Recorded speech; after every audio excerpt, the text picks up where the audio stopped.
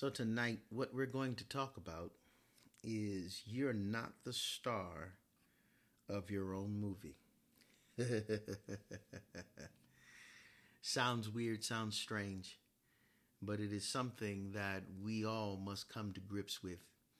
Our verse of scripture is taken from the book of Jeremiah. Jeremiah, the first chapter, and verse number 5. This is Pastor Henry Owens, and you're on my podcast. I'm the Pastor Henry Owens, where I give biblical answers to the hard questions of life. So this is the Pastor Henry Owens podcast. And so we're talking about tonight that you are not the star of your own movie. In Jeremiah 1 and 5, the Bible says, "Before I formed you in the womb, I knew you. Before you were born, I sanctified you. I ordained you as a prophet to the nations. Then said I, O Lord God, behold, I cannot speak, for I am a youth. But the Lord said to me, do not say I am a youth, for you shall go to all to whom I send you. And whatever I command you, you shall speak. Do not be afraid of their faces, for I am with you to deliver you, says the Lord." That's verses 5, 6, 7, and 8. Listen to what God says. God tells Jeremiah very clearly. He said, before I formed you in the womb, I knew you. Before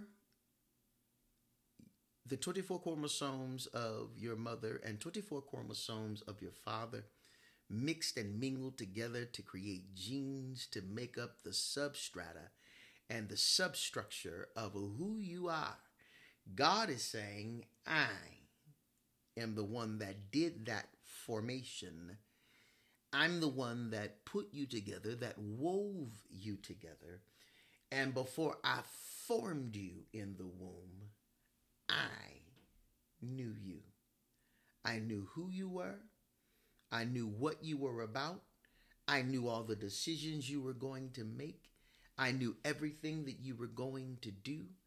And the amazing thing about God, and I always tell people this because it always blows people's mind about God, because God does not live, dwell, or breathe in time. He operates in eternity and affects time. So God lives in the eternal realm where we're stuck in the realm of time.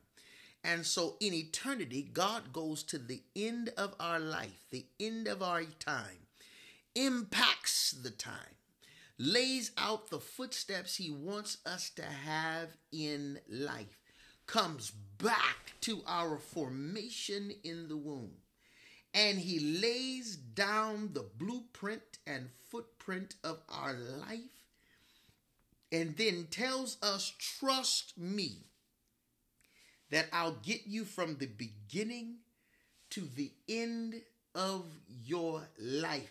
He told Jeremiah, before you were born, I set you apart. I ordained you. I gave you a mission. I gave you a vision. I gave you responsibility. Before you were born, I wanted you to open up your mouth and proclaim my word to the nations. Then said I, O Lord God, because to the human mind that is explosive, that's expansive. For somebody to tell you before you were born, I made you to do this. As big as that was, notice Jeremiah was a youth. He was a young man. And so he was like, wait a minute. Hold on. Wait a minute. Jeremiah says, O Lord God, behold. Behold means to stop, pause, and look at. He tells God, wait a minute.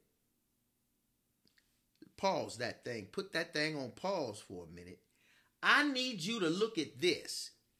I cannot speak because I am a youth. God, I'm too young for what you trying to drop at my feet. I'm too young for this. But the Lord said to me, this is Jeremiah responding to what the Lord said to him. But the Lord said to me, do not say, I am a youth, for you shall go to all to whom I send you. God said, man, don't tell me who you are. I have known who you were before you knew who you were. He said, don't tell me what you're incapable of doing. Because see, when we tell God that we don't have the capacity or capability of doing what he told us, what we're telling God is not, God, you're not powerful enough to get done through me what you've called me to do. Now you're not talking about your inadequacies. You're making God inadequate. And God is not going to stand for that because God is not inadequate. God doesn't need a vitamin supplement. He's God. And whatever he says, his will be done. That's what makes God the happiest creator on the planet. And whatever I command you, you shall speak. And whatever I tell you, you gonna say exactly what I tell you to say. Now that's a command. Now God drops on Jeremiah something that is really, really, really heavy. He says, do not be afraid of their fate. Hold on. First of all, you tell me to go. Now you leaving out parts of what's going to happen. God literally leaves out pieces of the vision, the dream, what you're going to go through in your life, because if he lets you see it all, you would get stuck analyzing what it is that God has asked you to do. You would have paralysis by way of analysis. You would try to analyze yourself out of doing the will of God for your life. And so he left off a big, huge part. He just told Jeremiah, don't be afraid of their face. Well, why would I have to be afraid of their faces? What am I going to say to these people that I got to be afraid of how they're going to react? You see, that's me. My first reaction to God would be, what in the world are you talking about? Why would I be saying something to make these folks' face change, their facial expression change? Because if their facial expression is changing, evidently I'm saying something that they don't like. And if I'm saying something that they don't like, that means it's showing on their face. And if it's showing on their face, that means that they getting ready to hurt me. It's some stuff you leaving out of this thing, God. Now, why are you leaving this part out? And that is the God that we serve. The God we serve does not tell us everything. He literally leaves pieces out on purpose. But he told him, don't be afraid of their faces, for I am with you to deliver you, says the Lord. Deliver me from what? What are you delivering me from? Is what my next question will be. You're here to deliver me. That means that they're going to try to hurt me. So I have gone from people frowning in their face to now they want to hurt me. Because you talking about you're going to deliver me. But God literally, on purpose, leaves things out of our story. Why? Because the story, even though it holds our name, it's not about us. Now, I know that's hard to hear because it was hard for me to hear when the Spirit of God said that. He said, Henry, the movie you are in, he said it just like this. The movie you are in is a movie of your life. The movie carries your name, but you are not the star of the show. I said, God, how can that be? If the movie is about me, I have to be the star of the show. He said, no. The movie is about you, but you are not the star. You're one of the characters in the movie of your own life.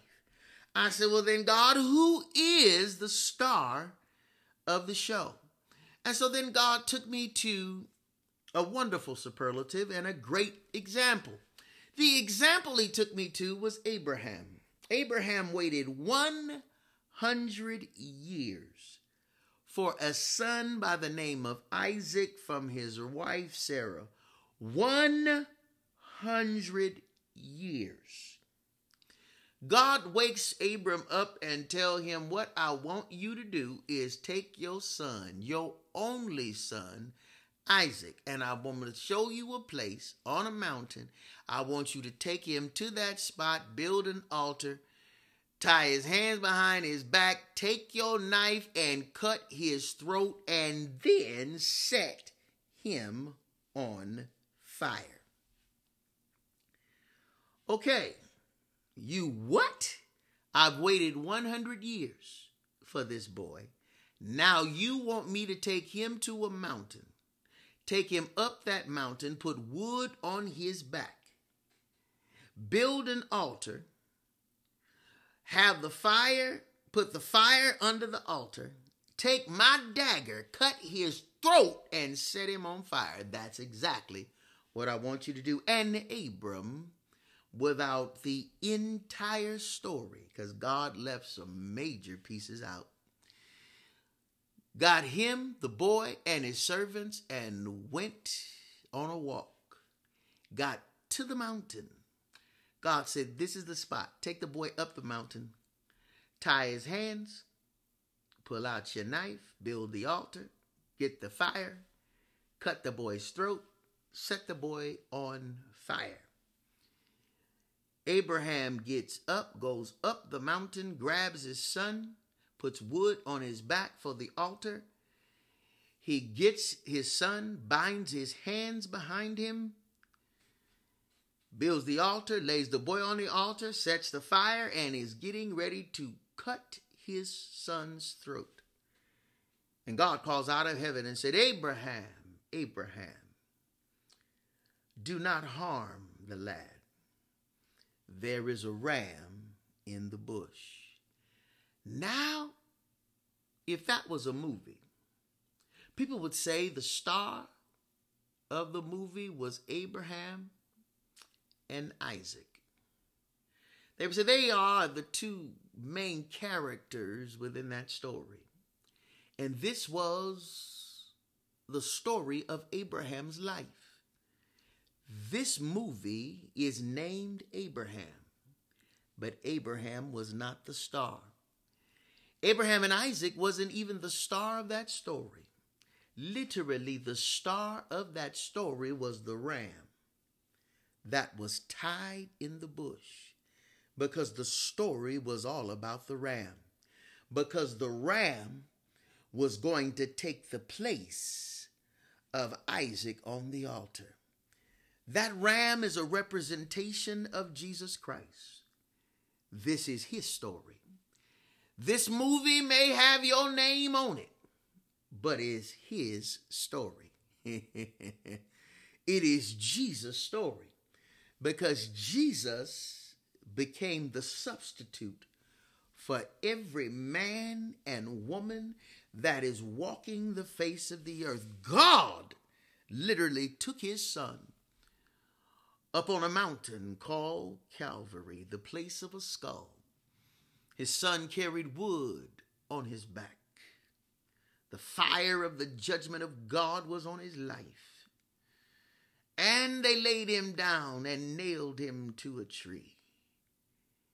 And they pierced him in the side.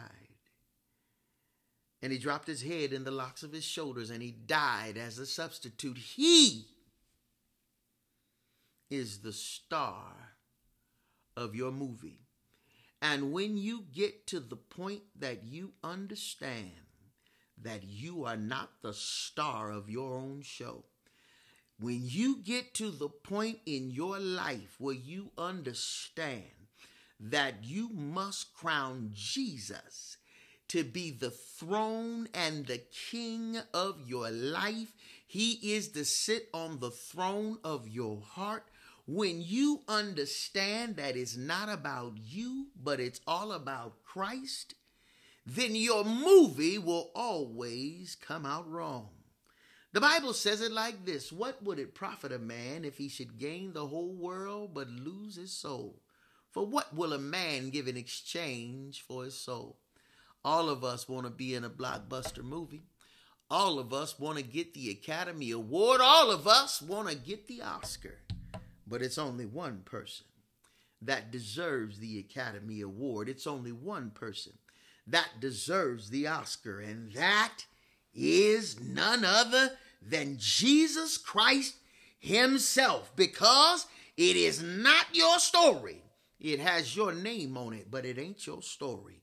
It's his story. You're just an actor in his movie. And when you get to that place where you understand I'm just an actor in the movie called Jesus, and it's not my story, it's his story, then you will understand what history is really about. History is really his story. It's all about Jesus Christ, him crucified, resurrected, and coming again. And so I'm telling you, the movie is not about you. It's all about Jesus. It's not about you. It's all about Jesus. You are on the air live with the Pastor Henry Owens, where he gives biblical answers to the hard questions of life.